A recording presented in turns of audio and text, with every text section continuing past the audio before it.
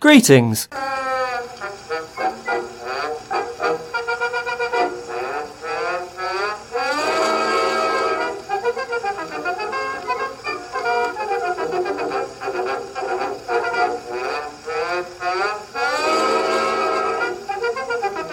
One must not get one's knickers in a twist.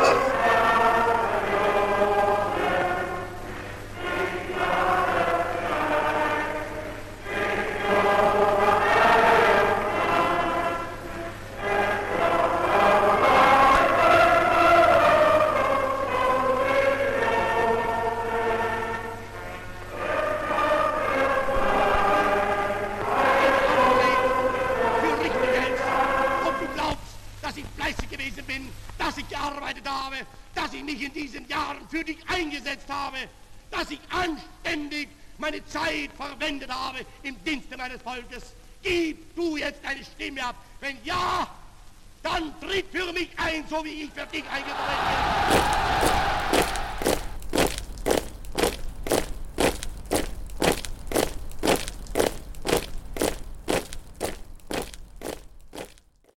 I got thinking about different avenues of thought to why the Nazis as a party were so successful.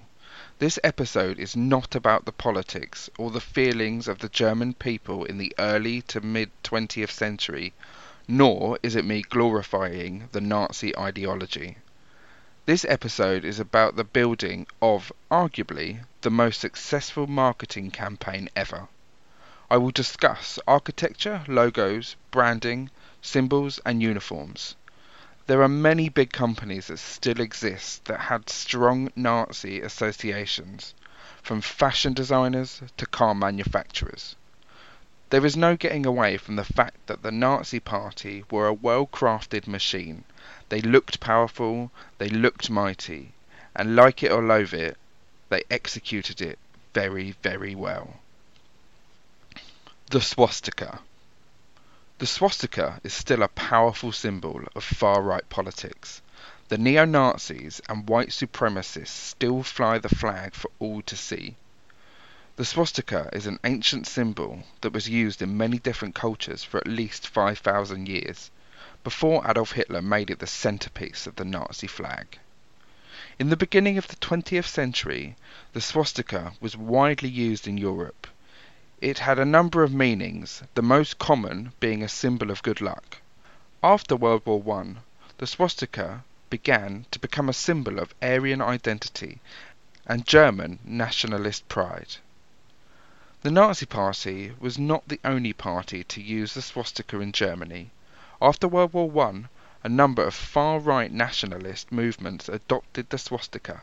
As a symbol, it became associated with the idea of the racially pure.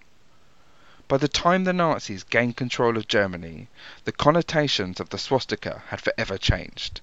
The colour combination with the actual swastika made for a powerful logo, a trademark that became forever linked with the Nazi Party. Most political parties in democratic Germany did not have a political logo. The Communist Party and the Nazi Party were the only exceptions. The swastika became most recognizable icon of the Nazi propaganda machine, appearing on the flag referred to by Hitler in Mein Kampf, as well as on election posters, armbands, medallions and badges from military and other organizations. A poignant symbol intended to elect pride among Aryans, the swastika also struck terror into Jews and others deemed enemies of Nazi Germany. The SS logo. The Schutzstaffel, or SS, were a separate major parliamentary organisation underneath the Nazi Party. They were political soldiers, and in a nutshell, their task was to enforce the Nazi ideology, usually by any means necessary. The logo of two S's in a jagged font would strike fear into anyone who happened to come across their path. The SS was headed by Heinrich Himmler, who built up the SS from fewer than 300 members to more than 50,000 by the time the Nazis came into power in 1933.